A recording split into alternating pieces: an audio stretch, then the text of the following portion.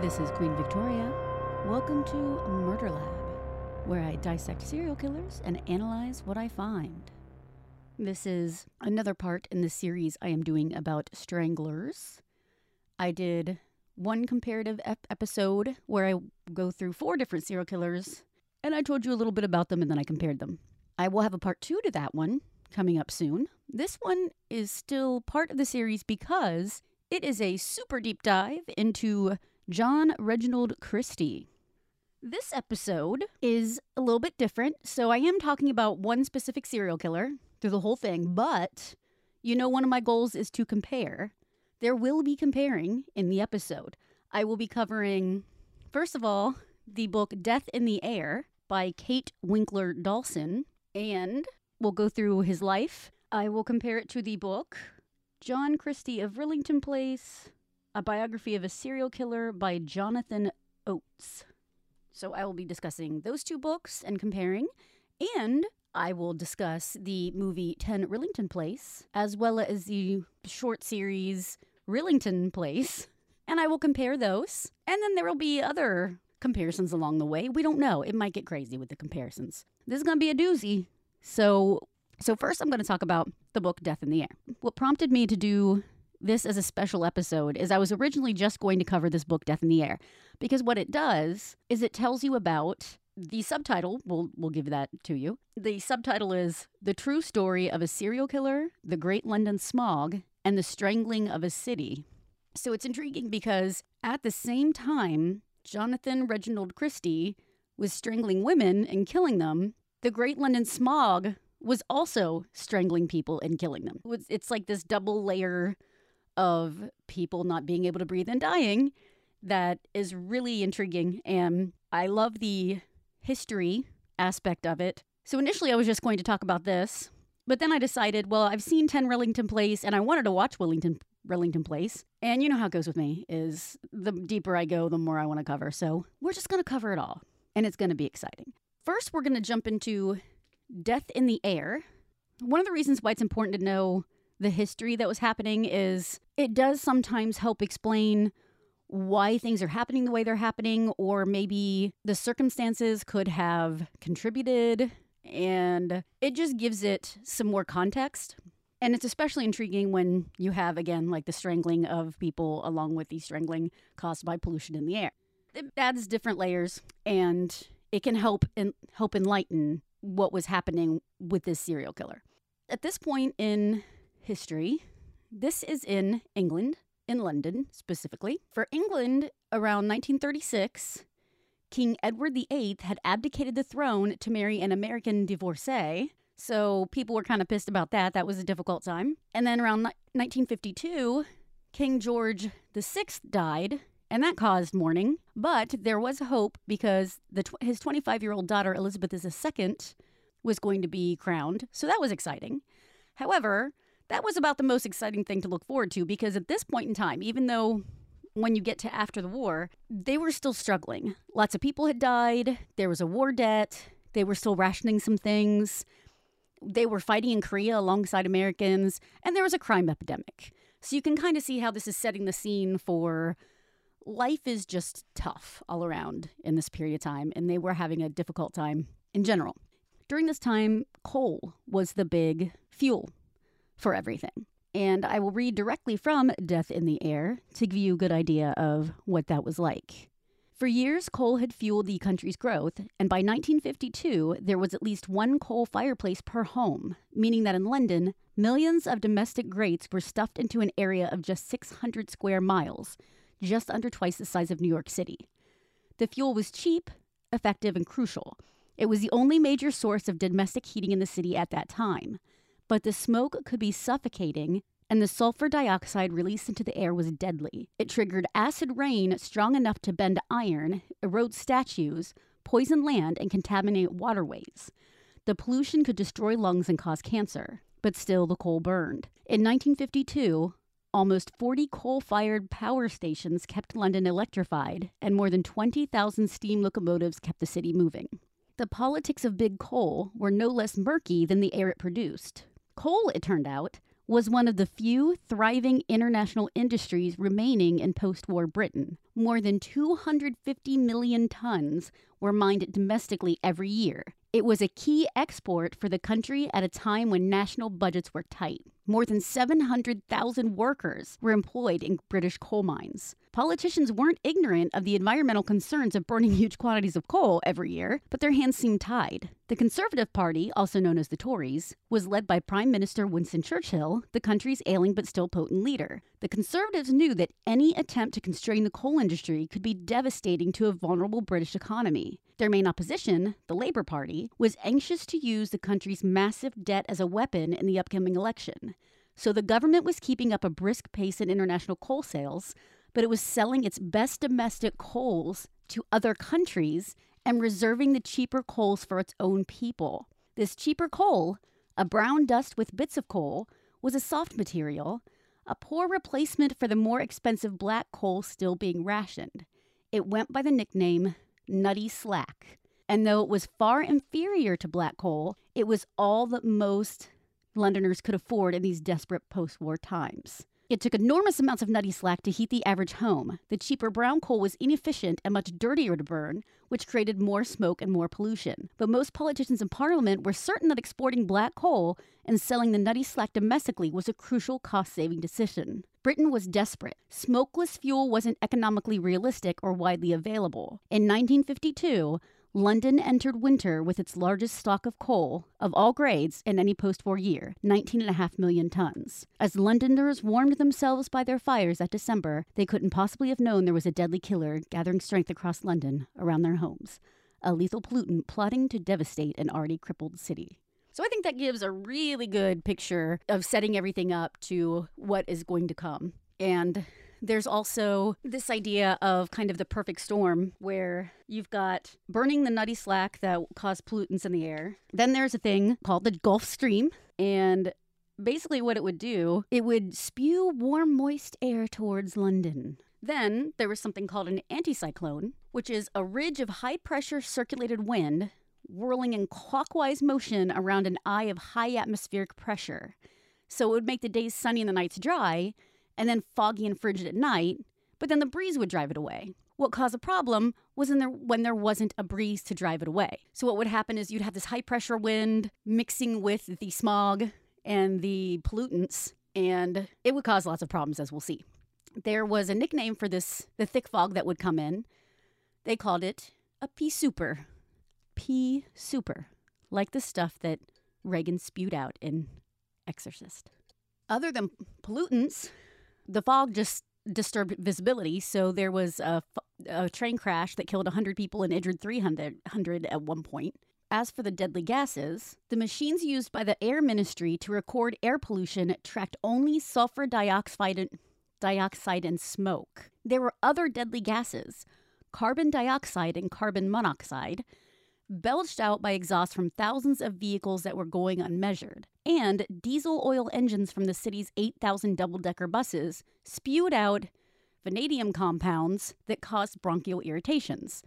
As the chemicals in the air increased, so did the number of deaths. Another thing I liked about this book is they gave actual examples of people who lived through it. So they interviewed people and that gave their firsthand accounts of some of the things that they went through with this smog and the pollutants. For example, women often wore white petticoats under their cotton dresses, and smoke would actually turn the hems black, and it took them hours to clean. Their hair would get grimy and coated with soot. It would seep into their skin, and I quote, like a thin layer of lotion that refused to be scrubbed away with soap flakes. The smell was acrid, filthy, and burning.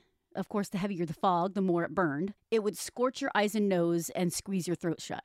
So that's another really good picture of what they would go through while they had to walk through this fog and deal with it. Another important thing to note in regards to Christie is what Notting Hill was like in this time period when he lived there. Notting Hill was once a nice area, but then the economy changed and it lost its value. So they divided up into different dwellings, and then bombs were damaging the area. So it became shabby, overcrowded housing. There were like gamblers and sex workers and squatters, and just not a lot of good things happening in that area. On top of that, there was a lot of racial tension and hostility because of the influx of immigrants from the Caribbean 4 years earlier. In 1948, almost 500 African Caribbean passengers from Jamaica came to London. Britain encouraged the immigration to help rebuild. They had a shortage of cheap labor, and many of them were ex-servicemen that had served in the Royal Air Force in the war. Well, they had just planned on the 500, but it exploded to several thousand. So that exacerbated the severe housing shortage that was already being experienced. Unfortunately, this led to many white people having bad views of the immigrants, as viewing them as haughty, lazy, and indecent. So it was not unusual to see signs that would say, "No colored allowed," "No West Indians," or "Keep Britain white." This just shows another layer of not only there was already issues with pretty much everything, with housing and with jobs and the war. And then on top of it, you're going to have this fog come in. So this fog comes in and it's getting worse and worse. Now, some politicians had already warned about the effect on coal on miners. So basically, they're like, from the very beginning of us getting the coal, we are endangering lives. And as we burn it, it's going to get even worse. One case of a bad fog reported. Police had responded to 500 calls from stranded or crashed motorists over the weekend. The ambulance service answered 600 emergency calls in 2 days. It grounded planes. It reduced patronage of businesses. Thousands of people couldn't go to work. When the fog cleared, they found at least 8 people in the river. So whether they had accidentally fallen in because they didn't know they were that close to it or what have you. So you can see it was a very real problems that it was adding onto their already strained existence. At this point, they hadn't really started to measure the lives yet of lives that had been lost, which we will see. Because the cops would have to go from house to house because people were dying in their homes. Many were dying in their beds, some were sitting up in their chairs, and the coroner's offices were full. Basically, the cops would just show up and make note that this person had died and then leave the body there, because where would it go? Now, it is important to note that it wasn't too shocking to keep dead loved ones at home because it had been a Victorian tradition to store a loved one's body in a parlor for the viewing in the wake. And this is a direct quote from the book. It was often referred to as the death room, and it had served as a place for funerary rituals until about 50 years earlier at the turn of the century. After the person died, the body was watched for several nights to make sure he was truly dead. That was the origin of the term wake, the social gathering before a funeral. When funeral parlors gained popularity in the early 1900s, home parlors were renamed living rooms. After the cops started going around and tons of people were dying, then finally, enough time had passed that they could start seeing patterns emerge. And doctors began to see fog-related causes of death. But then there was a question of how do we determine for sure which one was a fog death, which one, what they would have died regardless of the smog or whatever. So it was still difficult to determine, but they were starting to see that this was affecting people's lives. Unfortunately, they didn't have the technology to fully understand the risks of poor air quality. So that was another handicap, is that they couldn't just measure things and just be able to find the answers quickly. There were 2 deadly smog events other than London. One was in Belgium in 1930. For 4 days, an anticyclone trapped fog with pollutants and created a potion as deadly as warfare gas, killed 60 people and sickened thousands. Then in 1948, in Pennsylvania, fog mixed with hydrogen fluoride from a zinc plant and sulfur dioxide from a steel corporation and coal smoke, and it lasted 5 days. It killed 20 people and sickened thousands. So this was credited for triggering the clean air movement in the United States and introduced us to the term smog. We grew concerned as Americans, and we reached out to Britain to try to start figuring out how can we handle this as an international thing. Like, what can we work together and try to figure out how each of us can try to reduce this? And now, granted, 60 people and 20 people in the scheme of things isn't a lot of people to die, but if thousands of people are getting sick and you don't know if this might happen again and maybe get worse and worse and worse, you want to nip it at the butt before it starts getting really out of hand. Unfortunately, it will get really out of hand in Britain. At this point, the Ministry of Health starts to collect data. There was electricity and gas at this point, but it was still really expensive, and there wasn't enough smokeless fuel available. The US's pollution survey determined it was too hard to connect deaths with pollution, so it was feared that Britain would wind up the same way. Now, December comes, and there's this terrible fog. There were 3,000 more deaths on top of the deaths that had already happened, and it turns out there might have been more like 6,000 deaths total at this time. This was more deadly than the 1866 cholera epidemic that had killed 5,596 people. A politician lobbied to shorten the time period of the fog death research by 2 weeks, which affected the numbers. So this can be seen a couple of ways. It could be seen as super shitty to basically hide numbers, because I don't know what the point of that would be other than to cover deaths. Although unless they felt they had a really good reason to shorten the time frame. But what it ended up to is they shortened it by 2 weeks, and so less deaths were actually formally reported. On top of everything that was happening, there was a huge storm. There was flooding. They had to evacuate 30,000 people. It damaged power stations, railways, and gasworks. It would cost this already crippled nation 50 million pounds. Of course, this caused more political fighting because they felt the government failed to set up a proper storm warning system. Then Queen Mary died, and people loved her, so the nation is just devastated. It's had all of these blows. And on top of that, winter was coming. And they actually say it in the book. I was pretty excited. They said, winter's coming. And they actually say it a couple of times. So with winter coming, in the summer, it's easier not to be as worried about what is going to happen when things are cold. But there are people who realize, we need to start figuring out now how to solve our problems for the future, because if we wait until we start burning the coal again because it's cold out, then we might be fucked. So let's try to figure something out now. And it started to get on everybody's radar a lot more, so the government realized they had to do something. They proposed providing respirators to people with predisposed respiratory or heart conditions. If this starts sounding familiar, I will be going into a comparison of this time period to the coronavirus time period here in a second. So these heavy-duty masks had a sealed system to circulate clean air, but there was debate over how much that would help in light of the type of pollution. Who do you decide who needs it most? How long should you wear it? How do you distribute it? There's all these details that they have to work out, but they had to do something. They even tried smokeless zones, where it was you weren't allowed to burn coal, but it didn't always work. And the government didn't seem to know when to pick businesses over potentially saving lives, because on the one hand, you need people to be making money, but on the other hand, if they're burning coal, they're possibly killing people. So it's a difficult, it doesn't seem like it should be, but you can understand the dilemma.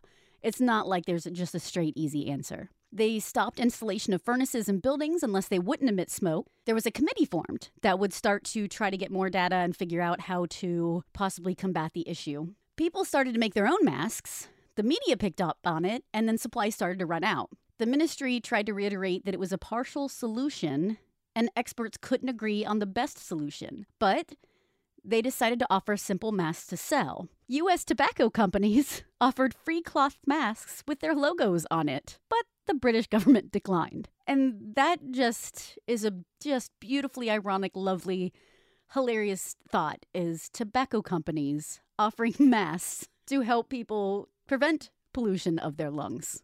It's fun. Surprisingly, they declined. They were still selling the nutty slack. The Minister of Fuel and Power said the consumption of coal is small, and when windy, it's not a great harm to burn it, and it produces no more smoke. And I quote, "Of course, during foggy conditions, it's better to avoid banking up with it."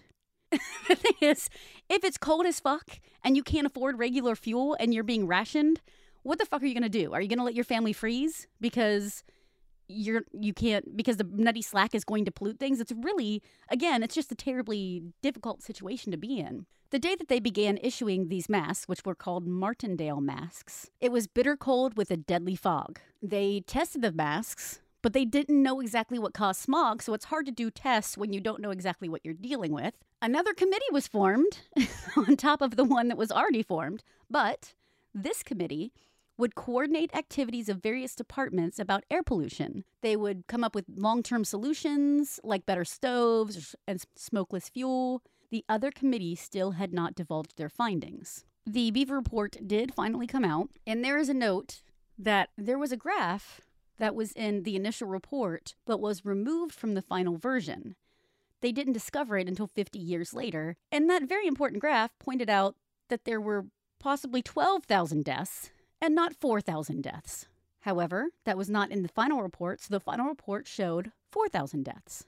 There are two parts to this report. One is the analysis of the source and effect of air pollution, and the second was recommendations for immediate action, and some were already being done, like a meteorological warning system and smog masks for the elderly. Some of the other things suggested in the report were to stay inside during smog events, ban burning trash and bonfires, and press the government to encourage smokeless fuel in heavy smog times. They blamed local governments and the country's former and present administrations and the coal consumer. They said it was most of it was the problem was from domestic fires. But again, it acknowledges that if this is all you have, then what are you supposed to do? They charged that there needs to be more smokeless fuel research. They named main components of air pollution. This document was revolutionary because it put everything in one document that politicians and lay people could understand. This brought about the Clean Air Act of 1956, the world's first air pollution act enacted by a government that restrained pollution nationwide. It moved towards electricity and gas, and it became a blueprint for the rest of the world. There were half a number of fogs the year after they implemented it. It still happens sometimes, but it was way less and they were better prepared. That gives you a good idea of what was going on at this time. And it's interesting to see, again, something that you wouldn't think we would really have much comparisons to now. I'm sure that there were certain phrases that caught your attention, that there are similarities. And it's really important that we learn about history because it does repeat itself. And even if it doesn't repeat itself exactly, there are things that are close enough that maybe we can say, okay, well, this is going down this path.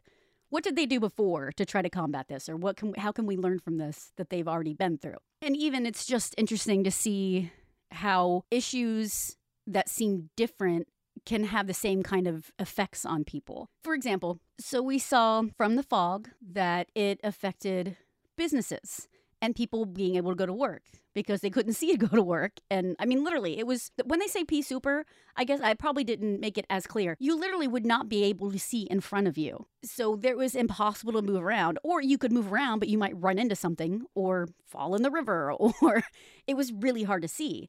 And of course that affected crime because if cops can't see what's going on, people would just figure out how to get to a place, break in and steal shit and leave, and the cops can't even see to chase them or anything. So, and then on top of that, people would walk outside and it would automatically cause breathing problems. And so businesses closed, people couldn't go to work. So again, we see with COVID is because we were afraid of passing it on to other people that businesses closed and people couldn't go to work. Or if you got COVID, then you couldn't go to work and you were stuck inside, which is similar to what they were experiencing in this great smog. There were so many deaths, there were too many for funeral homes. And at the beginning of COVID, we saw the numbers that were coming out about how many people were dying. We saw people that didn't have enough room in their funeral homes. So I believe he got a truck? He had dead people in a truck because he's like, I don't know what the fuck else to do. I don't have enough space for them. So you see where there's another epidemic where there's so many people dying, it just gets out of control. There was tension over how to figure out what were fog-related deaths, to the point where they went back and looked at the numbers and saw that originally some that were, they wanted to blame the flu, but when you actually went back and cataloged all of the flu deaths, it was a way smaller number than was thought or was portrayed at that point in time. Of course, during COVID, there was a lot of debate over were they really killed by COVID? And they're flagging everything COVID deaths. How do we know it was really a COVID death? And I'm not going to get into the politics of all of that. This is basically just a simple statement that there was tension over what is determined as COVID deaths. So there's that similar tension that they had over the fog deaths. And were they really killed by fog? Would they have died anyway? So that's another divisive thing. Then, of course, the immediately obvious one was when they came out with masks. And it really struck me when I was reading this that I happened to be reading this right at the tail end of what is hopefully the tail end of this pandemic. Just seeing all these little check marks come up. And I'm glad that I chose to read it now because it is interesting, even though it's not necessarily apples to apples. You can still see some similarities, and I'm glad that I did now, and I can see, and I can share with you how interesting it is about these comparisons. So the masks, they are like, we have to do something, so let's use masks. And again, there was debate with how much will it help. They didn't have the tools to figure out exactly how to test that to be 100% sure. And it's similar to where this hit us so fast, it was hard to know. We didn't have enough data to come through and say this is definitely going to help for a while. And then, of course, there's debates over whether it did help or not, even though people were saying it were and it was. But the bottom line is people were scrambling for masks. Supplies started to run low, and that's similar to now, is we were scrambling to get masks. They had to shut other things down to focus on the mask distribution. So you can see the commonality between the two situations with the masks. The other thing that I found was really interesting is that in that time period, there was racial tension caused by the Jamaicans that came over to Britain, and that caused a lot of hostility and racial tension. Similarly, right before COVID really kicked in, we were having a lot of racial issues here. And it just shows how anytime you have an intense situation and you add things, it's those layers and how it makes things even more explosive and even more difficult to deal with when you just have things that keep piling and piling. To have their wartime London, then having this racial tension, and then the smog on top of that, and just everything piling up, it's a lot. And it's amazing it didn't get crazier, frankly. I mean, look how tense it was for us, and we aren't in the middle of a big world war or anything, and how tense it got with Black Lives Matter and everything. It blows my mind that you still have that racial element there, and it's frustrating. And I don't know. So you've got all of this shit going on, and we can see how we have all of this shit going on now. And it's not apples to apples, but it is striking how there are similar things in both situations. Now, I'm going to wrap up that section. So that is the Great Smog that was happening at the same time that Reginald Christie was active. And now we're in between talking about all the smog stuff. She would intersperse information about what John Reginald Christie was up to. Now, she didn't do it in chronological order from his life. She would kind of jump around a little bit. And she also recommended the other book that was my main source, The John Christie of Rillington Place by Jonathan Oakes. So I read that book. This section, I'm going to actually go through Christie's life. And I'm using both sources as my main sources. And they did, you can tell they did a shit ton of research. So those are my main resources. Here we go. In John Christie of Rillington Place, it is said that not much is known about Christie's childhood except what Christie said. And I quote, "It is impossible to take any statement of Christie's as true unless it is corroborated by someone else." So what we do know is mostly from what he said, but they did do some research and dig in a little bit more and find things from other people as sources. So what I'm about to say are things that are genuine, that have been researched and are most likely to be true. He had 5 sisters and a brother. His mom was loving and his dad was strict. Now, he talks about his dad's strictness, but it is possible that his father's strictness may have just been the product of the time. At that time, they just had physical punishment, and that may be what it was and not anything more. It's always possible that his dad maybe was just a big dick that was abusive, but it's also as possible that his dad was just kind of a hard ass. He was a normal schoolboy. He became a Boy Scout and later an assistant scoutmaster. He sang in church and was involved in sports. He was into mechanical stuff and photography. And photography and mechanical stuff was something that he would continue his love for his whole life, mostly. He was entranced by dead bodies. He saw his grandfather's corpse at 8 years old. And I quote from Christie, "You would expect that for a little boy this would be a terrible experience. For me it was not. I was not frightened, worried, or perturbed in the slightest. I looked at the corpse with a strange, pleasant thrill." So that's something to keep in mind for the future. Another reason I really like this John Christie of Rillington Place, blah, blah, blah, is that Jonathan Oates does compare him to other English serial killers. So that's kind of cool because, as we know, I love to compare. So he points out that Dennis Nilsen had a similar experience in childhood where he saw a corpse. So there's a tidbit there. Christie apparently had an IQ of 128, and he was athletic, but he was fairly outgoing, but he didn't really have many friends. So even though he got involved with things, he kind of kept to himself. Another important thing to note was that at the age of 17, he kissed and cuddled a girl, but found out later she told her friends that he was slow and compared him to another guy that she had messed around with. So people started calling him Reggie No-Dick and Can't Do It Christie. I just don't do that. Like, God damn it. It's so frustrating. I know that kids are going to do what kids are going to do, and even adults to some extent, but just Jesus Christ. It's not always meant, it might not always turn someone into a serial killer, but it's not going to help. Just fucking don't pick on people. After that, surprisingly enough, he was always afraid of sex. So he needed complete control during sex or he had trouble doing it. And I quote, "I was never the sexy type."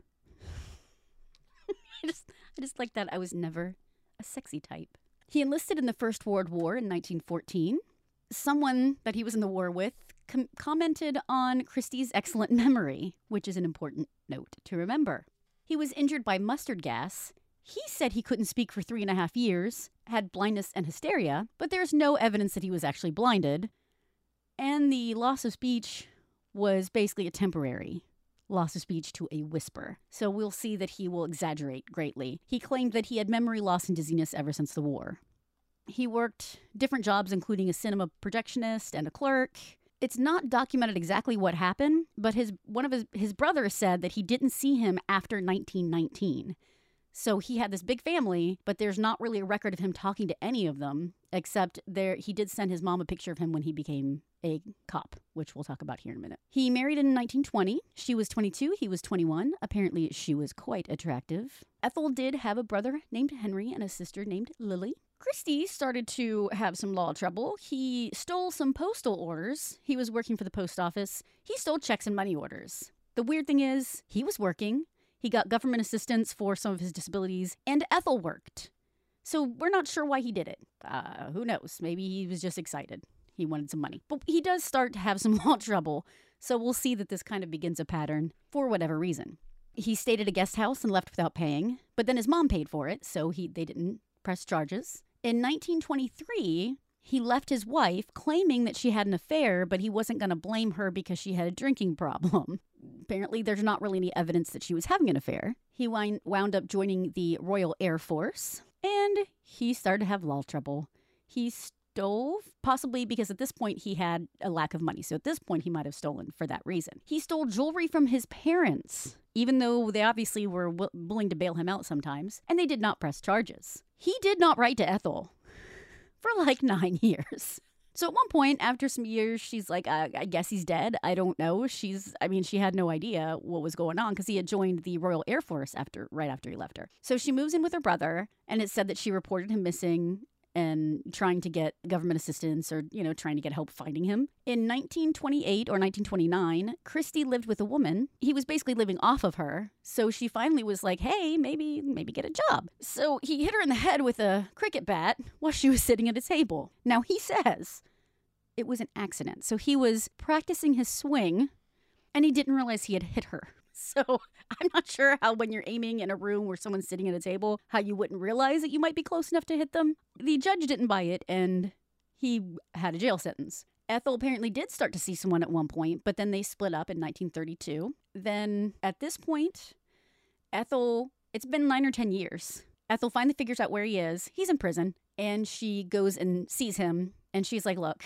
are we doing this thing or not? Either I need to walk away or we need to just do this. So they reconciled and he had no other criminal acts for like a decade. This is possibly because, he was able to put his life on track for a while. An interesting note is that he said that he was a teetotaler and he was not into alcohol at all. But then witnesses would say they saw him in pubs drinking beer. Here's another one of the many things that you can see what exactly is the truth about Christie and his life. At this point, we have Rillington Place in the picture. I've already mentioned it was not a great neighborhood. Now, Rillington Place was divided into 3 floors, and each had one household. The Christies lived on the ground floor, which consisted of a bedroom, a living room, and a kitchen. The front door and the hallway was right outside their apartment. So they could hear anytime someone entered and left, and the walls were paper thin, so everybody knew everything going on. Or did they, as we shall see. They didn't have any kids. They did have 2 pets. In 1939, they got a brown Irish Terrier. It said that the terrier was blind in one eye, but I'm not sure if it was just always like that or it got that way as it got older. At any rate, he had a dog, and later he had a black cat. He said that he was an animal lover, and it was pointed out that Nilsen and Hindley, Dennis Nilsen and Mira Hindley, who were also serial killers in England, were animal lovers with dogs. World War II rolled around, and he enrolled as a wartime reserve constable. He never said why he joined, but I don't think it's necessarily, if he joined the service, RAF, then why wouldn't he want to be a cop? And he's lucky that they didn't check his record because he had a record. But they really needed people, so who knows? They might have even accepted him anyway. He actually served as being in the wartime police for 4 years. In this time period, his neighbors said that he tried to use his authority to bully them. Now, this is also reminiscent of Dennis Rader, an American serial killer, who was also known for trying to use his small bits of power to push people around. He was known for picking up sex workers, and apparently he had an affair at this point in time. And I don't know whether or not his wife knew of any of that. Now is an important moment in the life of John Reginald Christie. Ruth First, in 1943, she hooked up with John, and sometimes they had sex. She didn't care, apparently, that he had a wife, and he would lend her money for rent.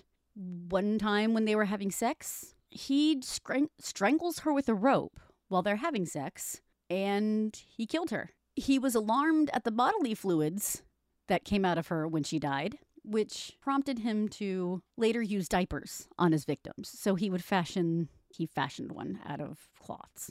He put her under the floorboards because he found out his wife and her brother were coming home. He put her on the floorboards. The brother sleeps in that room on that floor. When they leave again, he takes the body to the wash house for a very short period of time, and then he buried her in the back garden. He said later, "It was thrilling because I had embarked on the career I had chosen for myself, the career of murder." The next year, he meets Muriel Eady, saw her at work. He invites her to come to tea with his wife. She brought a male friend, and then the 4 of them would hang out sometimes. Muriel had a cough, and Christie could talk about medicine, and he told her, "I think I can cure you of your cough." Now remember, this is another important time to remember the smog. So at this point, there was smog. So chances are her cough was being exacerbated by the smog. He took a sick leave. Ethel wasn't home, and it was the first time he used gas on one of his victims. He had this set up where he had a glass jar and 2 rubber pipes coming out of it. One led to perfumed water and another to the gas main. So the reason for the perfumed water is so when he turns on the gas main, they won't taste the carbon monoxide from it. They'll just taste the perfumed water. So he would have her suck on that tube, and she lost consciousness. He took her to the bedroom. He had sex with her while she was passed out, equaling rape. He strangled her with a stocking and then put her in the wash house for a little bit and then buried her in the yard as soon as he could. At this point, he has 2 women buried in his back garden. His landlord decided he wanted to dig up the garden because he wanted to use it to store building supplies. Christie hired an attorney and came up with something, and they actually managed to squash it. So he did not dig up the garden. There was almost a moment when he could have gotten caught. And an interesting side note, he liked the movie Wanted for Murder, which was about a serial strangler. It was fictitious. It was a movie about a serial strangler in 1947. Now remember, at this point, no one knows that he had strangled anyone. Now comes a twist. Enter the Evans family. Tim, age 25, his wife Beryl, Beryl, age 18, and their very young baby, Geraldine. Geraldine had basically just been born, so it's a little baby. Tim, he had an IQ of 65 or 75. He was measured at the mental age of 11 to 14. But this is one of those things where when they put it that way, it sounds like he's not intelligent. But he was capable of employment and he was social. So it's generally thought that he was sick when he was younger, so he missed a lot of school. So basically, he has an average intelligence despite the fact that he never got official formal schooling. There is some debate over how much he could actually read or write because he was also known to be a liar.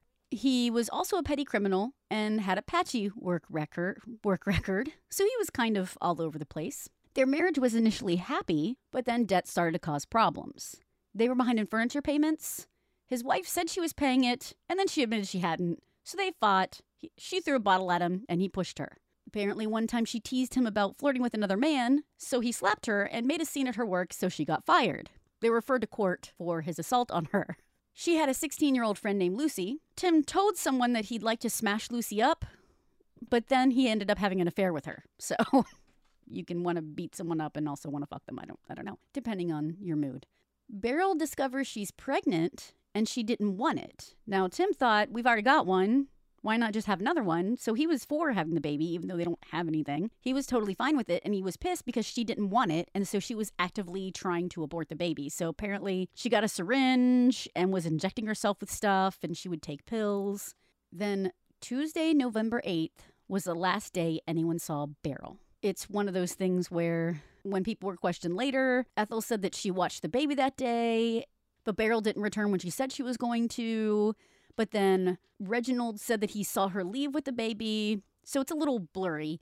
But for the most part, there was no reliable witness who saw her return after she left that morning. She disappears. Tim goes to his aunt's house, saying that Beryl and the baby went to visit the family and that he's going to join them later. He sells his wife's ring, and the family says that he seemed cheerful. He also had this story about how he was there for work with his boss and that his boss's car broke down, so he had to stay with his aunt and uncle for a while, and they realize he's a big fat liar. Then he goes to the cops and says, I disposed of my wife. And they're like, okay, do you want to read it? Explain what is happening. Tim said he met a guy on a train who happened to give him abortion pills. He was just like, hey, you look like a guy who could use these. Here you go. Well, he takes him home, and Beryl takes them, and he goes home, and she's dead from taking these pills. So he was afraid of what else to do. He didn't know what to do, so he put her in a drain in the street. And then he said he gave his baby to John Reginald Christie. Well, the cops obviously rush out and look under the drain. First of all, it took 3 men to lift this drain. So his story is he put her in the drain by himself. So there's one red flag. They come back and they're like, she's not in the drain. What the hell is happening? And it took 3 men to lift it. What's going on? So then he said, I'm covering for Christie. Christie did it. He claims Christie knew about the abortion attempts, said he could help. Tim went away. When he came home, Beryl was dead. Christie said that she had gone septic from the pills that she had taken and he hadn't had a chance to do anything, that she just died. And he's like, they're going to blame you. So I will take care of the body. I'll put the body down the drain. I know a couple in East Acton that can watch the baby. You sell your shit and get out of town. I've got this. I'll cover this. You just go. There was a couple problems with this story, is that apparently Christie was at the doctor's when Tim said they spoke. Christie was going to the doctor all the fucking time. Every week he was going to the doctor because he was hardly able to get off his chair. He had intestinal problems and back problems to the point where he claimed he was unable to lie down for long and he could hardly bend at the waist. So he was always up and down, and he was seeing the doctor.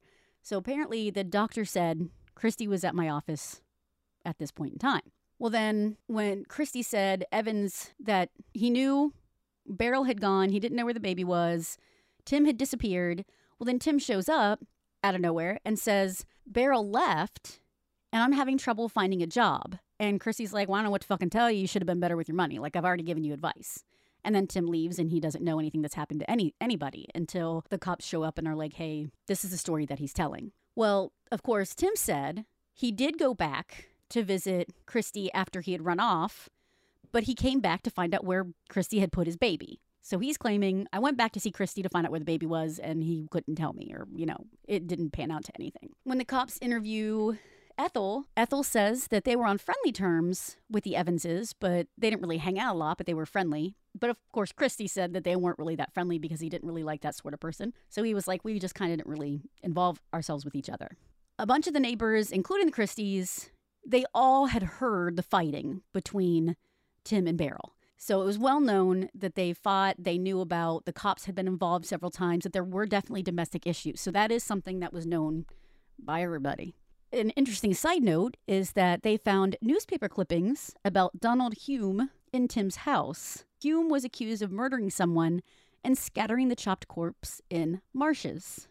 Could be nothing, could be something. Who knows? Then, while the cops were looking around, they found some bundles in the wash house. They opened the bundles, and it is Beryl's body and the baby's body. So they found both of them dead in the wash house on this property. Again, reminder, no one knew that Christy had killed anyone at this point. So at this point, it just looks like this woman and child went missing. The husband said that the neighbor did it, and then bodies are found on their property. Beryl had marks on her neck, but Tim hadn't mentioned anything in his confession. He just said Christy told him she was dead before he could do anything. She had died from pills that she had taken, but he never said she had marks on her neck. Another issue with saying that Christy did it, there were workers there working on the house, but no one heard any commotion. How did Christy move the corpse? We know that he had back problems, and so that was another question at the time, is he wasn't very strong. How was he going to move that body by himself? Tim doesn't seem to be the type that's easily manipulated. I mean, he's the one who's usually manipulating people and telling stories, and his story, of course, makes it seem like it's easy to be pushed around. So that's a harder thing to prove, but it's something that was brought up. The other question is, why would he give his baby to someone that he doesn't know? Like, I can kind of understand letting the neighbor watch it for a little bit, but to let a couple you've never met take the baby, again, it's not out of the realm of possibility, but it's weird, and it's maybe something to think about. So at this point, Tim is at jail, and he has said, Christy did it, he hid the bodies, I didn't do anything. Well, then the cops come back, and they have Beryl and Geraldine's clothes. And they're like, we found their bodies. This is what they were wearing. They were strangled. Did you do it? And he says, yes. He goes on to say that he had a fight with Beryl. He hit her. She hit him. He strangled her with a rope and took her down to an empty flat on November 8th. 2 days go by. He comes home from work on the 10th. He had quit his job. He says he strangled the baby with a tie and took the baby to the wash house along with where Beryl was. The thing is, at this point, apparently no one had told him how they were strangled. They just said they were strangled.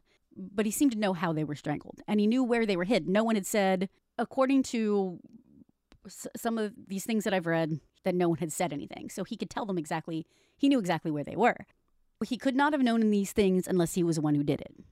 Now, a lot hinges, obviously, upon if that is actually 100% true. But if it is, that's pretty damning. He showed no anger or guilt when told the baby was dead. This was said by some of the police officers that were around. Some of the others they also surmise that he said he killed the baby later, but some think that maybe he probably killed her that same evening that he killed the wife because no one heard her cry. I don't know that I'm on board with that, because if you start strangling, can you cry? You know, like if you're strangling, you can't hear sound can't come out. So I don't know that that means anything. In a way, I think it does make sense if he got pissed off and he strangles his wife, and then the baby starts crying and he's already worked up, that he would strangle the baby then. So I could kind of see it makes a little more sense. Or I guess it could be he strangled his wife because he was pissed off and in that place, and then he calms down and he waits a couple days, like, let me just figure some shit out. But then maybe he realizes the pressure starts building. He quit his job. He doesn't know what to do. How is he going to have this baby? How can he take care of a baby? And so it may become like, now he's putting her out of her misery, because what's going to happen to her if he gets caught anyway? So maybe it's best for everyone if I just put her down. I don't know. That's a guess that maybe that could be something that he could have thought. The baby had been strangled with a tie that was tied with a bow knot, and it was still on her when she was found. The coroner said that most likely a rope was used to strangle Beryl. There was swelling on her eye and lip, so there must have been a struggle about 20 minutes before her death. She did have a 16-week-old baby inside her that had not been interfered with, so apparently nothing that she was doing was affecting the baby. As we'll see later when I talk about the movie and the TV show, it seems that there was a lot of attention paid to Tim's trial in all these movies and shit, but there really wasn't, because if you think about it, in the vast scope of everything happening, you have a dude who might have killed his wife and daughter. And while that's horrible, in the grand scheme of things, everything that's happening, that's not really that too out of the ordinary. It wasn't this huge case. It didn't really attract much attention. He said that two of the statements he had made to the cops when he was protecting Reginald is he claims he initially lied to protect Christy, and he was afraid that the cops would take him downstairs and beat him up, and he was worried about his baby. And then in trial, he couldn't really say why he was protecting Christy when they're basically like, well, you're obviously a liar, right? You lied about like all this stuff. Well, and he's like, well, no, I just lied about that stuff because Christy told me to. So it's all a big fucking circus. You know, what he lied about, what he didn't lie about. Later, during the trial, all of a sudden, Ethel and Reg say that they heard a bump on the night of the 8th. When they were initially questioned, they didn't say anything about it. So then that's another thing that's weird. Like, did they just forget and then they remembered later? Or is that a very pointed thing where then they corroborated and said, okay, let's just say that we heard a bump so that way we can prove that Tim did it and not Reginald. Supposedly they heard a bump, which could have been him killing his wife and trying to bring her down the stairs. The judge doubted that Christy was the killer because Beryl didn't die from an abortion. He also said if Christy was guilty, he would have said he knew nothing about it. But like everything in this, there's contradictions in different places. There's a lot of back and forth and upside, downside, whatever. An interesting note is when they said that Tim was guilty, Reginald started to sob. People were like, what the hell? Later on, he said he felt bad sending a man to his death because he was against capital punishment. But it's also surmised that maybe he was crying because he had 2 bodies on his property, so he was relieved that he got off scot-free. Another argument that Tim Evans had killed his wife and baby. Someone said, it is also noteworthy that Evans seemed calm and resigned to his fate in prison. Many killers adopt this attitude. But an innocent man who had lost both wife and daughter would be more likely to be angry at the injustice of the situation. So there's another point in the many arguments. If he was really innocent, wouldn't he have been pissed? Well, he didn't have long to worry about it either way because he was hanged. So, as it does, life goes on. Christy continued to have his health problems, and to further go into these health problems, his body frequently ached, his stomach burned with enteritis, which apparently is inflammation of the small intestine. He had pain in his lower back, he couldn't sleep, he had memory problems. He visited the same doctor for 20 years, and none of the remedies really helped. He was prone to crying, sobbing, giddiness, amnesia, and flatulence, sometimes all at once. And as terrible as that sounds, it also sounds pretty funny. As long as I'm not the one that it's happening to. His head frequently pounded, he had fibrositis and insomnia. The doctor basically said he was having a fucking nervous breakdown. He had a nervous breakdown. The doctor thought it was brought on by extreme stress from the living situation where at this point they had some neighbors that had come from Jamaica, and so there was some tension in there of that aforementioned racial tension. Yeah, the Christies wound up being pretty racist. And he went to the psychiatrist as recommended by his doctor. The psychiatrist said, you need to stay here for a week. But he was afraid to leave his wife alone because she was nervous about being alone in the apartment. And she was also on medication for her stress and things like that. It is said that his worst health was like in 1950 and 1952. That's another thing that I think doesn't help anything is like when he says he has loss of memory, how do we know? Is he setting this up? I mean, he already knows that he killed 2 people. He could just be setting up for when he gets caught and just planting seeds. I don't know how you can prove that someone is really in pain, but the doctor's just like, yeah, he was just in a lot of pain. And I don't know how you can prove that. And especially when it says, if this is true, that none of the remedies really helped, then does that mean this is all psychosomatic? I don't know. That's another thing that's was his health really that terrible, or was he just kind of building things, or maybe he really did have these problems and who the hell knows. In 1952, Ethel's brother said that, and I'm quoting her brother, she appeared quite happy except for black concerns. Ethel's never complained to me about the conduct of her husband, but she was not the type of person who would complain in any case. So when he says the quote, black concerns, he's talking about her neighbors that are African Caribbean. So I guess she complained about that living arrangement, but apparently she never talked about Reginald treating her badly. But again, he did say she wouldn't complain. So I'm not sure when he says she's not the type to complain, but then he says that she complained to me. Maybe he meant about things in general. Most things. There were just very specific things that she would complain about. Christy went to cafes to hunt for women, and he even invited one over when Ethel was home, claiming that he just wanted her to watch the fireworks with them or something. So he was saucy. He pushed that line sometime. Someone later said that he told her that he trained to be a doctor and his dad was a famous surgeon. As they interview people and talk to people, there were several people who said, oh yeah, he told me that he knew medical stuff. He told me he was a doctor. He told me this, he told me that. So we see where, like Tim, he was apparently also a chronic liar or exaggerator. Ethel wrote to her brother on October 10th and said that Christy had repaired some cracks that the landlord wouldn't take care of, and that she wished they could live someplace else. So it was all just pretty normal stuff. She started another letter to her sister. Before she got the chance to finish a letter to her sister, Christy killed her. He strangled her with a stocking around her neck, put on that makeshift diaper for her, and when she was dead, he buried her under the loose floorboards. He did keep some pubic hair of hers, and apparently he had a method of half carrying, half dragging the body using a sheet. He updated that letter that she had started writing. He crossed it out and made it 5 days later and sent it to her sister. After he disposed of Ethel, he told people different stories of where she was.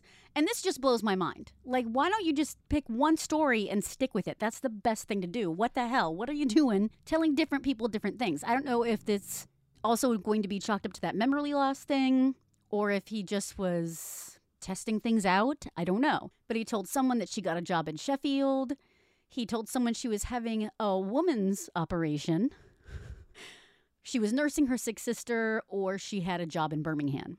The neighbors started to notice that he was sprinkling disinfectant all of the time, which wasn't necessarily that crazy of a thing, but it was noticed. Then he gets heavy into his murderins. He meets Kathleen Maloney, who was a sex worker. She went back to his place with him because she felt bad for him. He told her his wife had died, and he gave her some of his wife's clothes. A friend of theirs said that he paid her to pose naked for pictures with him, and that also she was there and took pictures of him with Kathleen, but there was no sex. When those women saw him again, he refused to give them more money for anything. However, Kathleen, at one point, went back to his place. She was tipsy. I think he bought her some drinks and stuff, so she was fucked up. Took her to his house. She sat in this deck chair. There was a cord behind her shoulder hanging from the back of the chair. And then he turned on the coal gas, put a cord around her neck, and strangled her while he was taking her clothes off of her. He raped her and then finished strangling her, and she died. He put her in the cupboard. No one really noticed that she was gone.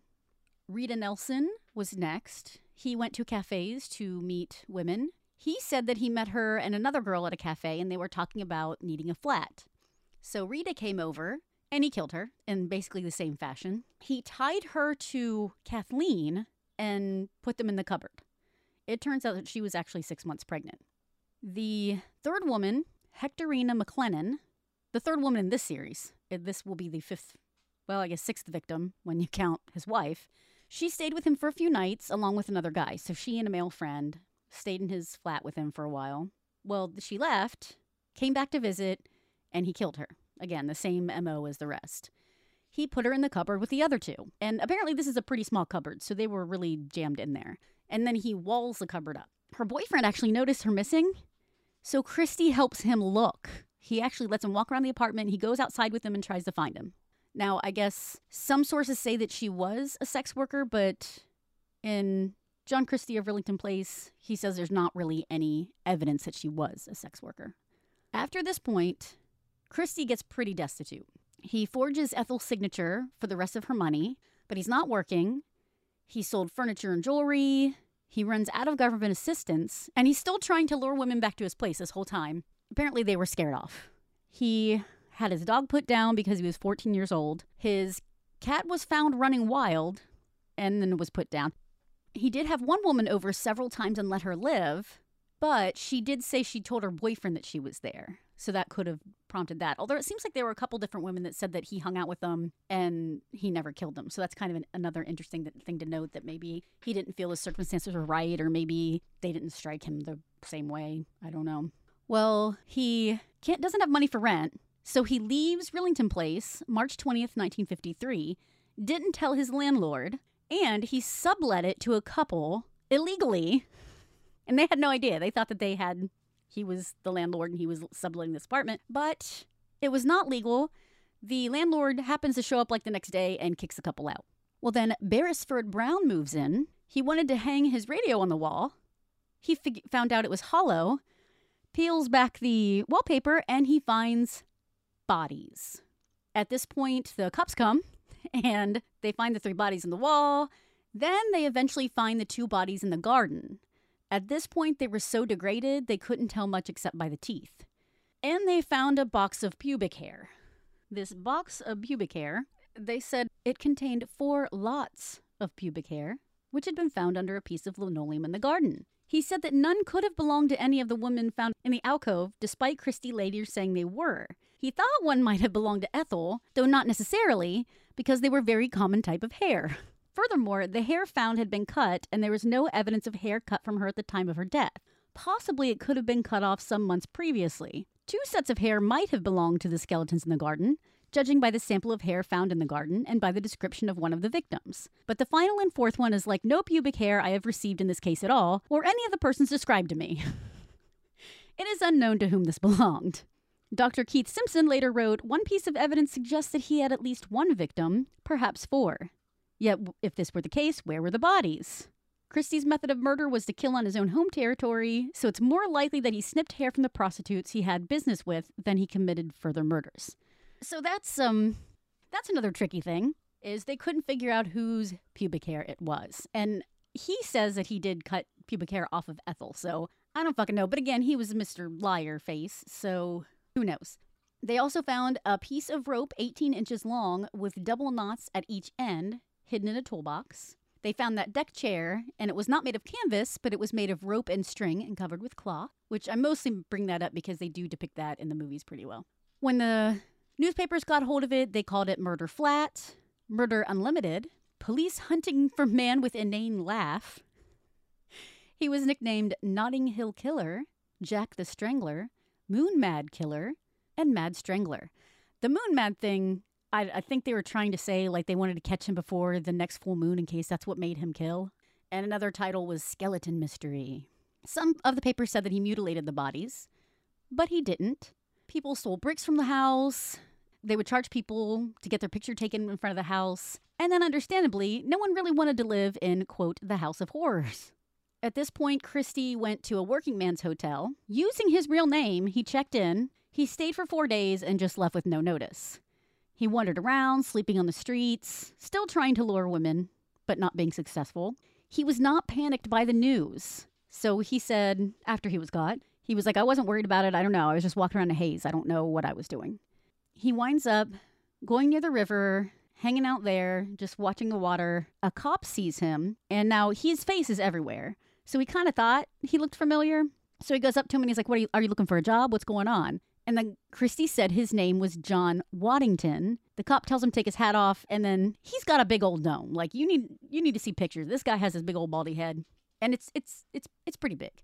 So you'd recognize him if you saw him. So the cop recognized him as soon as the hat was off, and he took him in, and then at that point, John Reginald Christie said that I am John Reginald Christie. At this point, he cried talking about the death of his wife. He said it was a mercy killing. Ethel was miserable. She was on lots of medication. He woke up to her shaking and convulsing and choking in bed. He tried to help her, but when he could see that she still was having issues and there was nothing he could do, he didn't think that the cops could come in enough time or the ambulance could come enough time to help her. So he, quote, put her to sleep by strangling her with a stocking. Then he looked over at the nightstand and saw she had taken 23 of these phenobarbital pills that she had been described. There were 25 in the bottle, and she left 2. He claims she took all of these pills, and that's actually what had killed her. He just helped her along because he knew that he couldn't save her. The thing is, when her body was looked at, there was no traces of any phenobarbital in her system. There were no drugs in her system. There's also the point that he had altered that letter. The sister got the letter, and she saw where it was, like, crossed out, the date. So they're like, well, obviously you were covering, well, and he covered it up, so that's always suspicious. The reason he said he covered it up is I did not want to be separated from her. That's why I put her there. She was still in the house. He killed her on December 14th, 1952. One of the writers did point out that he did not gas her to leave her unconscious before she was strangled, like he did with most of his other victims. So he tried to be merciful by at least making them unconscious before he killed them. But with her, he actually just strangled her, so she knew she was being killed. So that's another interesting note. I don't know if that means anything or not, but it's an interesting change in the pattern. He said the rest of the victims were self-defense. Each woman that had been killed had come to him and forced themselves onto him in some capacity or another where he felt threatened. He had to kill them to defend himself. Of course, this did not account for any of the gas that they had been exposed to or the rape that it was obvious that were committed on them. He said of Kathleen that she propositioned him on the street outside his house, and when he said no, she pushed into his house, and then he had some kind of story that he accidentally strangled her while keeping her from falling. So he manages to even say, well, it was self-defense, but in a way that I was just trying to push her away from me, but somehow I pushed her in a way that she got strangled. And again, there's no mention of the gassing or the diaper that she was wearing when she was found. As for Hectorina, he said, I could have then followed her, caused her to fall. I could then have dragged her, and after we were intimate, I could have put her into the chair. So at that point, he's basically saying that he had memory lapses. So he's not admitting, I did follow her, I did drag her, I did this. He said I could have done this. So I suppose it's possible that those things happened. But again, it's that it sounded like, well, maybe it was still inadvertent or it was still something that he wasn't completely all aware of. He did not mention Beryl and baby Geraldine. When it comes to defense for the trial, of course, he's going with the insanity defense. And just like Tim, he managed to have 3 total confessions. So his second confession, he said he found Beryl trying to gas herself in the apartment. He saved her. Then she said that she'd have sex with him if he would help her die. So he was having trouble having sex with her. So instead he's like, well, I won't have sex with her, but I'll go ahead and help her die because this is what she's asking me to do. So he held a gas tap to her face and then strangled her with a stocking. He told Tim his wife killed herself when Tim came home that night, and that he said, well, you'll be a suspect, I'll take care of her. But he said, I don't know what happened to the baby. This story doesn't mention how the bruises got on her face. She had no traces of gas, and they even exhumed her body. They also noted she was probably strangled with a rope and not a stocking, and that Christy could not have been in the house when Tim returned, and that the hairs in the tin didn't match hers. Plus, she didn't appear raped, and that was his MO, is that he would gas them and rape them, but she didn't have any of those. He said, I felt at the time of the Evans affair, normally I could not have done it, but if I was ill mentally, I could possibly have killed her. But it seems that this confession was absurd, and according to Jonathan Oates, if the jury believed it, it wouldn't be because of hard evidence, for there was none. So there isn't any hard evidence that he actually killed Beryl.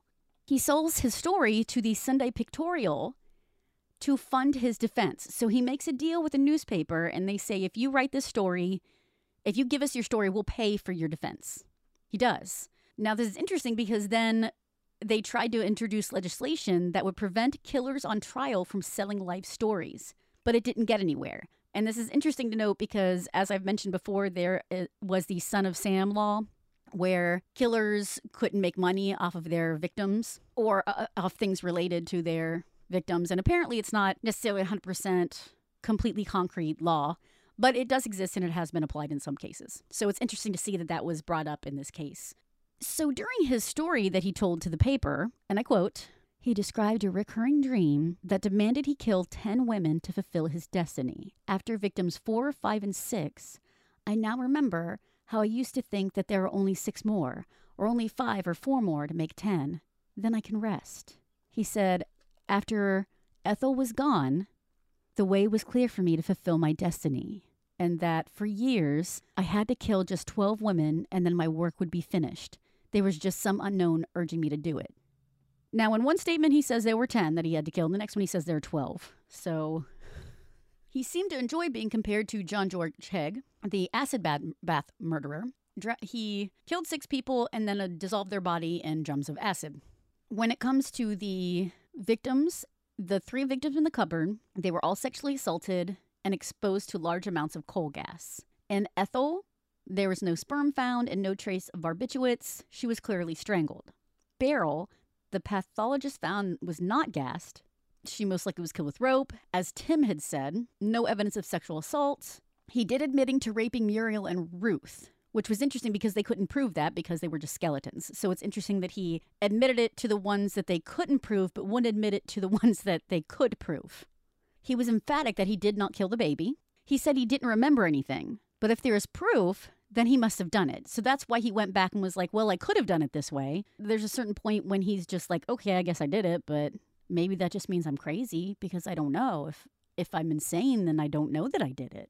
He was on trial just for killing his wife. At that point, they would only do one murder charge at a time, and the jury did not need to find motive for killing his wife, just intent. He was studied by psychiatrists, and they couldn't find evidence of delusions, hallucinations, or misinterpretations. He seemed highly abnormal, but not a victim of disease. The doctor didn't believe the memory loss was genuine. It was too inconsistent, variable, patchy, and selective. And I quote, "It is striking how Christie remembers what he regards as being in his own favor and forgets, or can only remember transiently, what is not." The defense said that he's obviously insane because he lived with corpses, and that he probably had mental disease from the time that he was mustard gassed in the war. Christie did admit that if a cop had been in the room, he would not have killed his wife. So that's a big thing, because if you know the McNaughton rule, it is if you did not know what you were doing at the time of the murder, then you can be considered legally insane, and then you can get off. But if you were able at the time to know that what you were doing was wrong and illegal, then you would not be insane, and you would therefore be guilty. So that is a big thing that for him to say. He was found guilty, but sane. At this point, they start looking into whether maybe Tim killed Beryl and his daughter. So as you know, he was already hanged, and they got to thinking, well, now that we know that Christie had bodies and that Christie had strangled people, and Beryl and her daughter were killed, then maybe we should take a look at this Tim Evans thing again. What if we hanged an innocent man? At this point, Reginald has his fourth confession. This time, he said his attorney and psychiatrist convinced him that admitting to killing Beryl would help his insanity defense. And there was an official report that said that Christie's admission to her murder was unreliable. Supposedly, there was a sergeant that was talking to him while in prison, and Reginald Christie said that Rinlington Place was a backstreet abortion center. Ethel did all the abortions, and he did the anesthesia. She considered it a public service. And the reason he had the gas and the Dexter method figured out was to help with the anesthesia with the abortions. It was never meant to kill anyone. It was to help put them out long enough for them to do the procedure. Unfortunately, some of the girls accidentally died. Now, he never said anything about rape. He was saying that they died from the gas with the procedure. But evidence showed that they were raped. And he never acknowledged that they were strangled, because they were also strangled. Pathologists could not find evidence of abortion. There were no medical tools in his flat. He claimed the reason Ethel died is because Ethel did find him molesting a patient, threatened to report him, so he strangled her. The interesting side note is that same cop that he was telling this to had visited Christie in his home and had noticed a smell and was like, what the fuck is that? Well, Christie's like, oh, of course he blamed his neighbors because they eat that crazy food, and the big racist that he is, was like, oh, you know how they are. So the cop bought it and was like, okay, because why would he think that the dude had killed his wife and she's rotting under the floor? So then after they find the body under the floor, the cop was obviously like, son of a bitch. A colleague later said that Christie told him he could do abortions, but there hasn't really been anything solid that says that Christie really did abortions. He was hanged at 54 years old, and he was the last serial killer to be executed in England because shortly after, they got rid of the death penalty. There was a wax figure in Madame Tussauds even before he was dead. They were gearing up, and they had him alongside the aforementioned John George Haigh. Their first inquiry into Tim's innocence, they figured Tim did it. And they also pointed out, as I had mentioned, that he had those articles about the guy Hume that had killed someone and scattered scattered their bodies, and they felt that it was close to how Hume did it, so it was obviously him. Now, I think that only took like a week to do, so there was some backlash on that. Michael Eddowes wrote a book in 1955 as a case for Tim's innocence. Someone else had an argument that Tim and Reginald Christie worked together and that Tim killed Beryl and Reginald killed Geraldine, but there's little evidence to support that. 1965, Ludovic Kennedy wrote a book, and he had read Eddowes' book, and he agreed that Tim was innocent, so he was setting about to try to really drive home why Tim was innocent. Though the problem is it had misleading information and incorrect facts. Much of what he said was inaccurate about Reginald's life, and I quote, "In fact, the book is a catalog of factual errors and assumptions," and that's taken from Jonathan Oates' book. He said that there was not a vaginal swab taken from Beryl, which is a big, huge thing, but apparently that was not the case, so that was one of the many factual errors that he points out. Well, in light of this big popular book, there was a second inquiry done by a dude named Braben.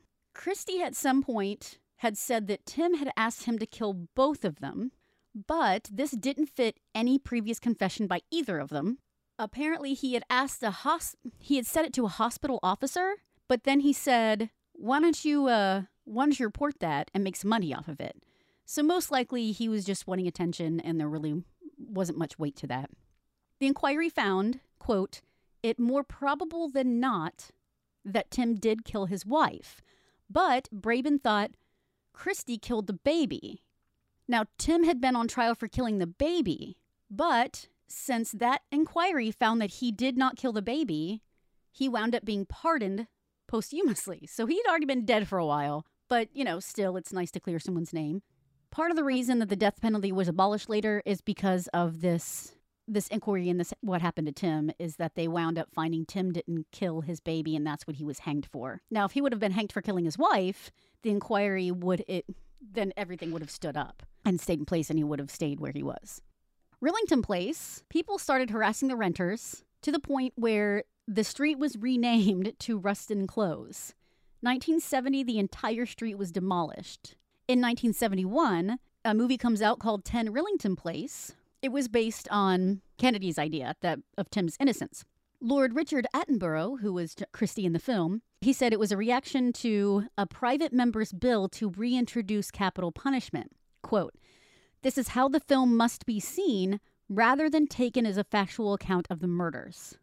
So that's a big deal, is the movie was made more for propaganda than to actually tell you truth about what happened.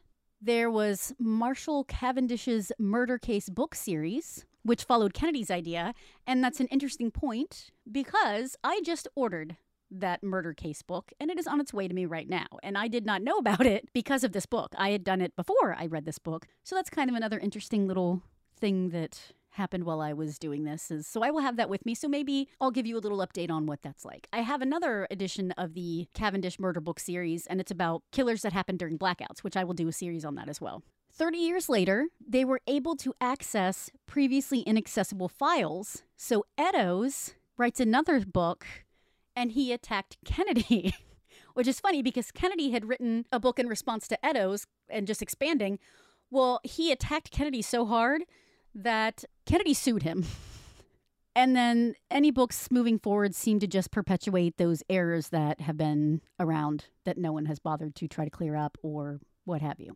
Someone concluded that Christie murdered Beryl and Geraldine in 2004, and the Evanses family got payments, but there was no new inquiry to prove anything either way. That is the bulk of it. And now we're going to go into comparing the movie and the TV show. The aforementioned 10 Rillington Place movie was a 1971 British film by director Richard Fleischer. You can watch it on Amazon Prime. I had watched it before around Halloween when I was suggesting movies based on serial killers. So I'd seen it before, and I thought, well, this is a perfect time to rewatch it and make it part of the show. Lord Richard Attenborough is John Reginald Christie, and I did not notice it because he's so fucking young in this movie, but he was John fucking Hammond in Jurassic Park. And as soon as I looked him up on IMDb, because I'm like, I know that name. And it was a picture of him, basically how he looked in Jurassic Park. And I was like, holy shit, it's John fucking Hammond. So that was exciting for me. John Hurt was Tim Evans. And that's another exciting part because, as you know, he was Kane in Alien, the guy with the chest burster. Of course, John Hurt's been in a lot of stuff. So both of them are good actors, and so they made the movie solid. And it was exciting to note that they were in it. It was adapted from the book 10 Rillington Place by Ludovic Kennedy, who was a technical advisor to the movie. It makes a note at the beginning that the dialogue was based on official documents as closely as possible. So there again, you have, this is a true story. So they're really driving home, this really happened. We're basing this on accurate official documents. It opens in 1944. They do have Christie as being a soft-voiced man that was kind of mild-mannered. And it begins with a woman with bronchitis visiting him. It's Muriel. He said he had something to help her. He then, of course, unclips the hose to gas her to death. And they jump right on in. So they don't start with childhood or anything like that. They just jump into, that murder. Well, then they go to 1949 and show the Evanses moving in. Beryl has a friend named Alice that visits. Beryl finds that she's pregnant. Christie offers to abort it. They're really good at showing how Tim might have been manipulated by Christie. It's pretty expert and masterful when you see how he does it. And you could see why, watching it, even if you are kind of strong personality, you could kind of see why, based on the circumstances, maybe he could have manipulated him. So it's very well crafted in trying to show Tim's innocence. He mentions the East Acton couple and that he'll put her in the drain. Tim helps him take her downstairs and put in the empty room. Then Christie comes downstairs and tells his wife, Tim left and I found the baby strangled upstairs. So he tells his wife, I'm going to dispose of the baby because we don't need this. None of us need this. And so that's an interesting thing, is that wasn't really brought up in anything else, that she knew that the baby was killed. We don't know how much she actually knew, apparently. Tim goes to the cops, disposed of his wife. There's nothing in the drain. He changes the story, said he was protecting Christie. This is another thing where I had watched the movie and then as I read the books, where in the movie, the cops say, they're looking at the wash house and they're like, what's that bundle? And she's like, I don't know.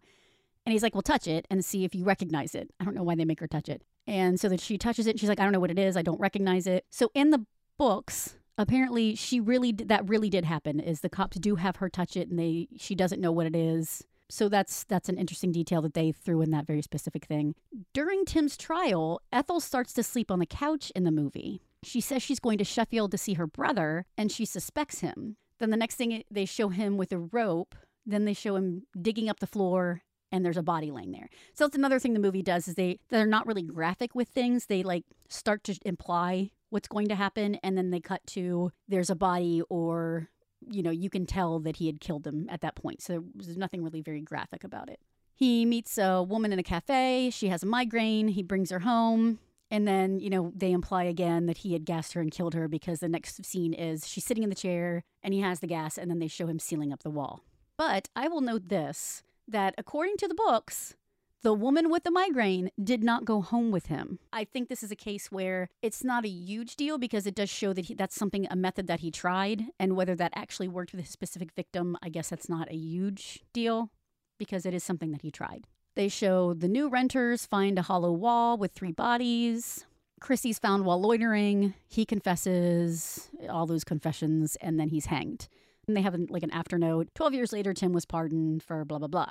And then I have the side note, there are no pets shown in the movie. So I believe they do show a dog trying to dig in the garden, but there's not really anything that shows that they had a dog or a cat.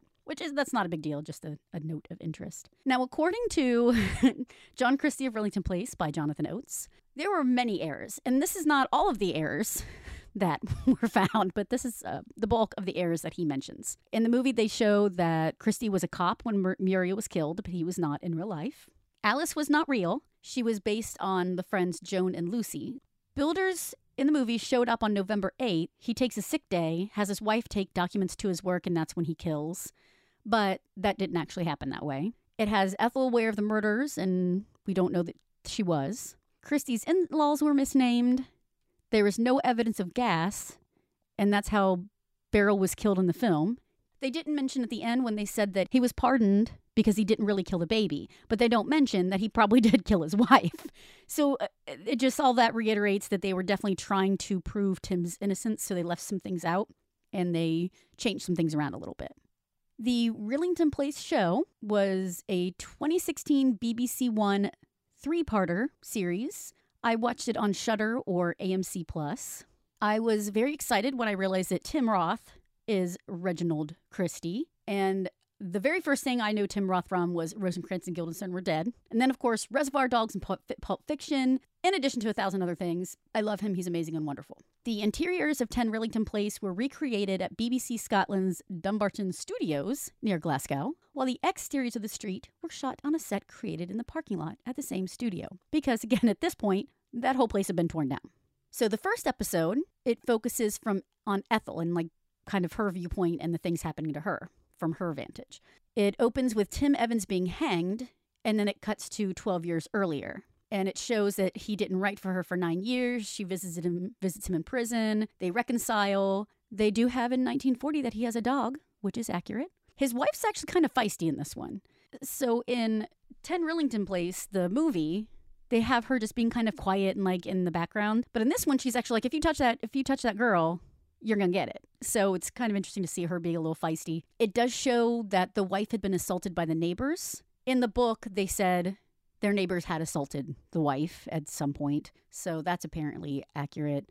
1944, they show him meet Muriel. He tries to strangle Ethel, so she goes to her brother. And then Muriel winds up missing. I did not see in anything that I read that he ever tried to strangle Ethel and that she ran to her brother. And that's part of the reason I mentioned earlier that the brother said she never really complained about her husband. So I think it's interesting if she would have gone to him that he would have said, well, yeah, there was that one time he tried to strangle him, unless he's just trying to stay the fuck out of it, which I don't see why he would do that. But so I'm assuming they threw that in there to really try to drive home the kind of person that Christie was. In 1948, they get new upstairs neighbors, Tim, Beryl, and Geraldine. Episode 2, it's interesting because then they switch the focus from Ethel to Tim. So we see 1949, Beryl has a friend over called Lucy.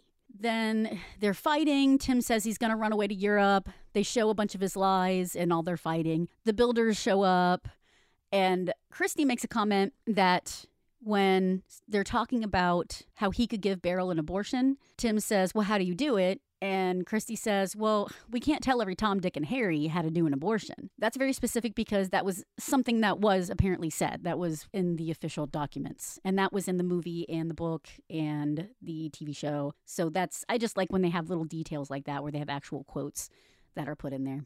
They have Tim say the same stories with Christie involved. And the only difference with Tim at the cops is that in the TV show, he asks about his baby. So he says, will you please check on my baby? She's here, blah, blah, blah. Whereas I don't remember that in the movie being a thing.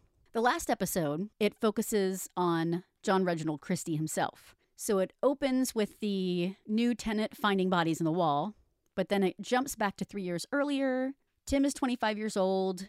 He's at the trial. Then Ethel confronts Reginald. She's like, I'm pretty sure I know what you did. And this is a bunch of shit, blah, blah, blah.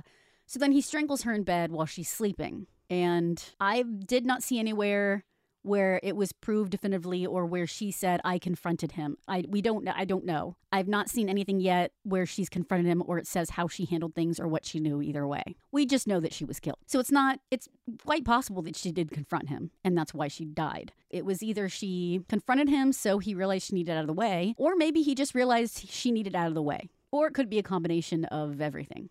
In the show, he wanted to sell his furniture for £15, but he got £12. And that is actually true. I saw that in the Jonathan Christie Rillington Place book. He goes to the doctor talking about his lapses. He brings a woman home and gasses her. He approaches a woman at a cafe asking if she has a migraine, but she didn't go. He does have a dog. The dog, he ties it to a bench and leaves it, which, as we know, that didn't really happen. He had the dog put down. But I think that, I guess it shows that, I'm not sure what they were doing by that, by showing that he was really a dick just to leave his dog tied to a bench, or they didn't want to imply a dog got put down. I'm not sure why they didn't just have him show the dog got put down, unless that looked like he was being merciful and they didn't want to show him being merciful. They wanted to show him being a dick and leaving it to fend for itself. I don't know. And they do show the cop come over. He blames the neighbors for the smell in his house. In 1953, the murders are discovered, 4 types of pubic hair. He said he doesn't think he killed the baby, and said he only killed women. So that's the gist of all of 3 episodes of Rillington Place. It was really good. Like I said, I love Tim Roth, but I think they did a good job of it. They're really good at pulling on your heartstrings and making it look like Christy really did use Tim, and it's despicable and disgusting. And it's very obvious that's what both of the things meant to do, is they were both meant to show Christy is a big asshole and that Tim was innocent. Maybe he was abusive and kind of a liar and stuff, but it was really Christy that did everything. The differences between the movie and the TV show is Beryl's friend was Alice in the movie, but Lucy in the TV show. And as I said earlier, she really did have a friend named Lucy. The baby, Reginald told Ethel he found the baby dead, but that wasn't in the show. There were no pets in the movie, but they do have a dog in the show. Ethel, during Tim's trial, the wife started to sleep on the couch. She says she's going to Sheffield. They show him with a rope, then digging up the floor and a body in the movie. But then in the show, he tries to strangle Ethel. So she goes to her brother's, comes home. They start going through a trial. She confronts him and he strangles her in his sleep. So you see some different things happening with Ethel in that, although they both wind up with her in the floor, which is what really happened. In the show, they show Tim asking the cops about the baby, but that wasn't really brought up in the movie. I did notice that in both the movie and the show that the dialogue with Christy at the trial is dead on from what I saw in the documents in the books. So that's, again, I like it when they have the exact same transcript that seems to be what really happened. So that was nice. They were good with some of the details that they worked in. Like they mention in both movies, they show Tim with a teddy bear that he had bought for Geraldine after he had run off from his wife being killed and such. But in the book, it says the teddy bear was never really found in his possession. That he said that he had bought a teddy bear, but he's never really seen with a teddy bear. But I do like that in the movies they show the teddy bear. So they show that they've researched and they know some things. But that makes it frustrating that if they know that he said there was a teddy bear, but there never was a teddy bear actually seen, but they show a teddy bear, that's another case where they took, because it looked good for him to have a teddy bear, if you wanted to say that he's innocent. So they kind of twisted it. I do see where they probably took things and just twisted them a little bit to try to get them to everybody to see that Tim was actually innocent. Both of the actors who played Reginald Christie were really good. And like I mentioned before, it was interesting to see the different ways Ethel was portrayed, where in the movie she was kind of quieter and went along with things and kind of more in the background. But then in the show, they really showed her, and they showed her having more of a spirit. And I don't know which one is closer to the truth, but it's interesting to see the different depictions. And I don't know, I'm guessing we have to do more digging and see if maybe there's any place that Ethel said anything. Although I have a feeling if there was, both of those books would have mentioned it, because they seem to really want to cover everything. I would recommend both. I would say watch both things, read all the books, because it's always interesting to see all of the information that's out there. And they do pull on your heartstrings in the Rillington Place, and it is interesting to see and to see things from that point of view. And even if you look at it as just, this is just something entertaining to watch, then that's fine. You don't have to look at it as, oh, well, they fucked this up because they didn't mention this or they got this wrong. You can just say, this is a movie that I'm watching. Let's enjoy this acting. Let's enjoy what they're trying to do here. The last thing, I'll just quickly touch upon whether Christie or Evans killed Geraldine and Beryl. It is difficult because they're both chronic liars, but when they talk about how could there have been two stranglers living in the same building, my thought is if you have a low-income area, it's a high-stretch situation, it's wartime or post-war time when they're still suffering from things, it is not hard to believe someone could snap in those circumstances. And crime was on the rise, so I don't think it's as difficult to believe as it may at first seem. Plus, strangulation is way more common. I would understand if they said there were two men in the same building or two people in the same building that drilled people's heads to make them zombies and they collected their skulls independently of each other, that they had no idea each other were doing it, or there's two different people that happen to both make nipple belts and they didn't know about each other, but they lived in the same building. So those are very specific, different things, and I think that would be hard to believe, that you would have two people in the same building doing something that out of the ordinary. But to say, even like two people shot someone and they happen to live in the same building, if you hear that, you're like, okay, well, Is that really that hard to believe that two people independent of each other might shoot someone? To drive it even further, I think they say it best in Death in the Air, and I quote, "The murders at 10 Rillington Place will always be enigmatic, a macabre mystery that belongs in an Edgar Allan Poe tale, complete with secluded bodies beneath an eerie fog. There will never be definitive answers. Could there have been two stranglers living in the same building, people ask? Yes, particularly in post-war Notting Hill, where domestic violence was prevalent and poverty was endemic. Two serial killers living in the same home may have been far-fetched, but Tim Evans wasn't a serial killer. He was an abusive husband, very capable of snapping. There's no conclusion to this case, no real closure. Both men were habitual liars. Both men offered multiple unreliable confessions. Both men were violent. And both men had strong motives, though their impulses were quite different. There's no reliable physical evidence. No DNA tests conducted to the pubic hairs found inside the tobacco tin, nothing that police could dust for fingerprints. Strangulation was a very common weapon, cheap and effective. The abundance of circumstantial evidence fueled enormous speculation. The list of coincidences in the murders seems hard to ignore. Beryl and Geraldine were found in the wash house, and two of Reg's victims were also briefly stored there. Yet Reg never kept the women there for very long. He was scared of being caught. Beryl and Geraldine were there for weeks. Reg was never that sloppy. He prided himself on having a plan. There is no real proof that one man was solely responsible. There were so many conflicting stories and details. There will likely never be a satisfying conclusion. What may be most disturbing about this case, the saga of 10 Rillington Place, is what remains unknown. To whom did those 4 sets of pubic hairs really belong? Pathologists concluded that one set likely belonged to Ethel Christie, but that none could have come from any of the 3 women in the alcove, as Reg had claimed. It's unclear if they could have come from 2 women in the garden. Pathologists excluded Beryl Evans as a contributor. Reg was a collector, a serial killer who indulged in keeping mementos of his murders. There's always another space on the shelf for collectors.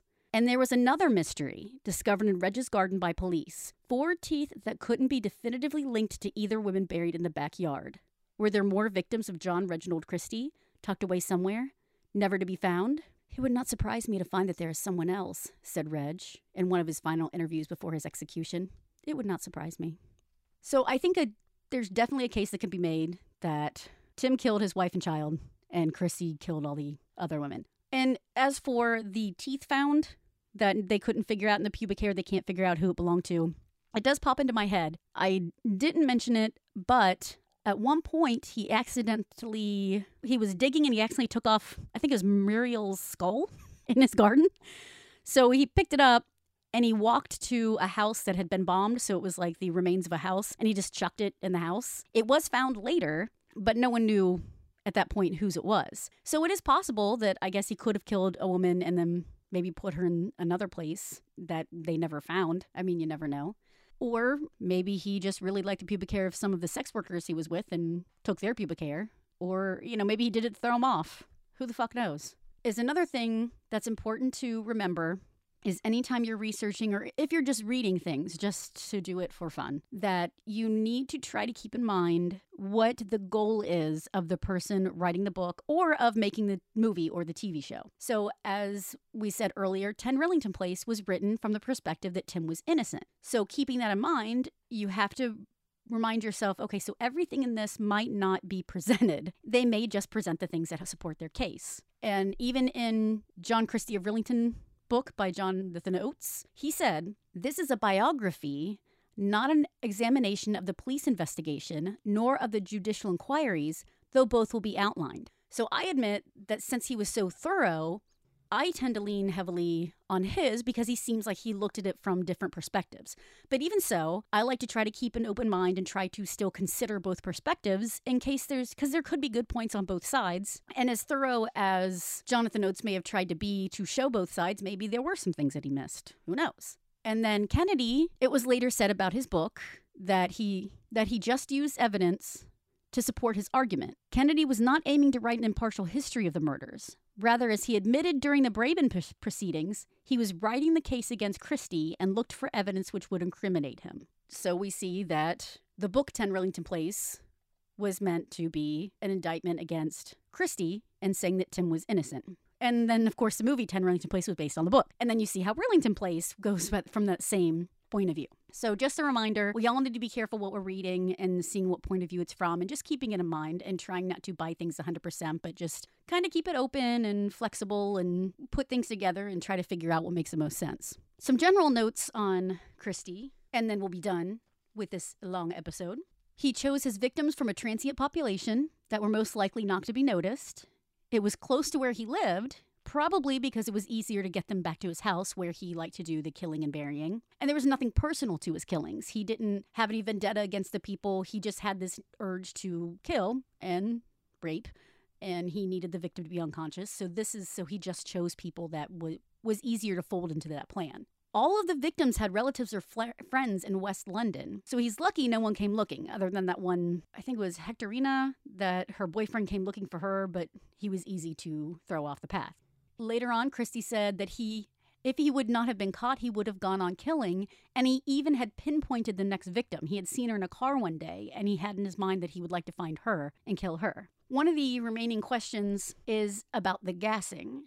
The question was, how was he not overcome too? That if he just had open air in the room, how did he not pass out? It's speculated that maybe he did pass out. So maybe he passed out, but then she was still passed out by the time he woke up, so he was still able to do his thing. In the movie 10 Rillington Place, they show that he made this little cardboard mask to put over their face.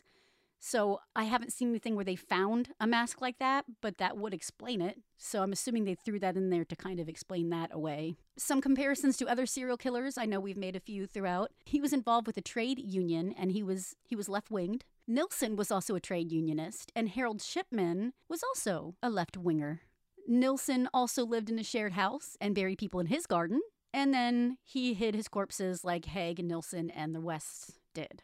And I cover the West in an episode. I will be covering Nilsen soon, but there are a few comparisons right there for you.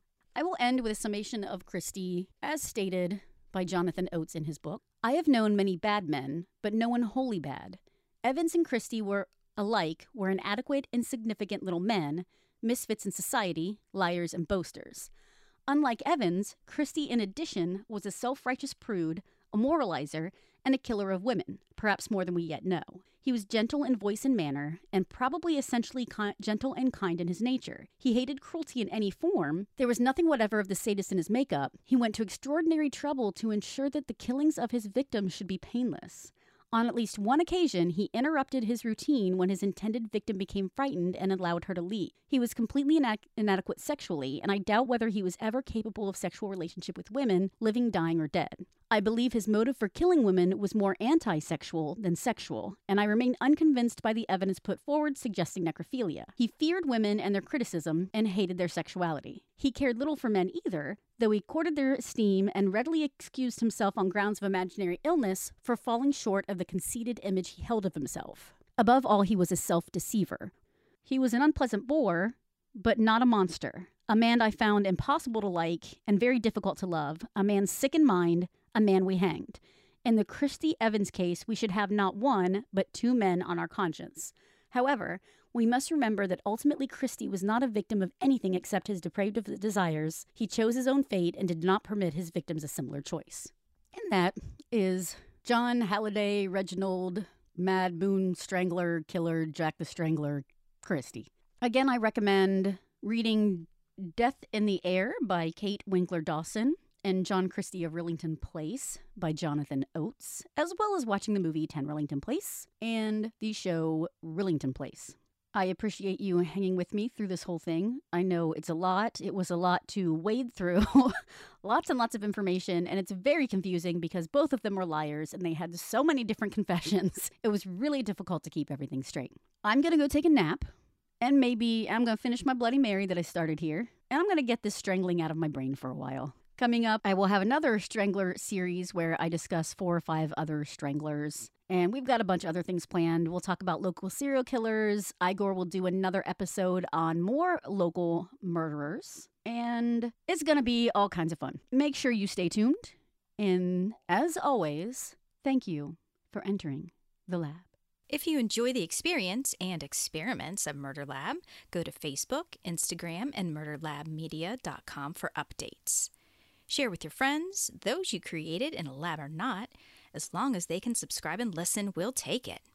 Murder Lab is available on Google Play and iTunes. The RSS feed is on murderlabmedia.com for you to plug into your podcast app. We can always use more lab rats.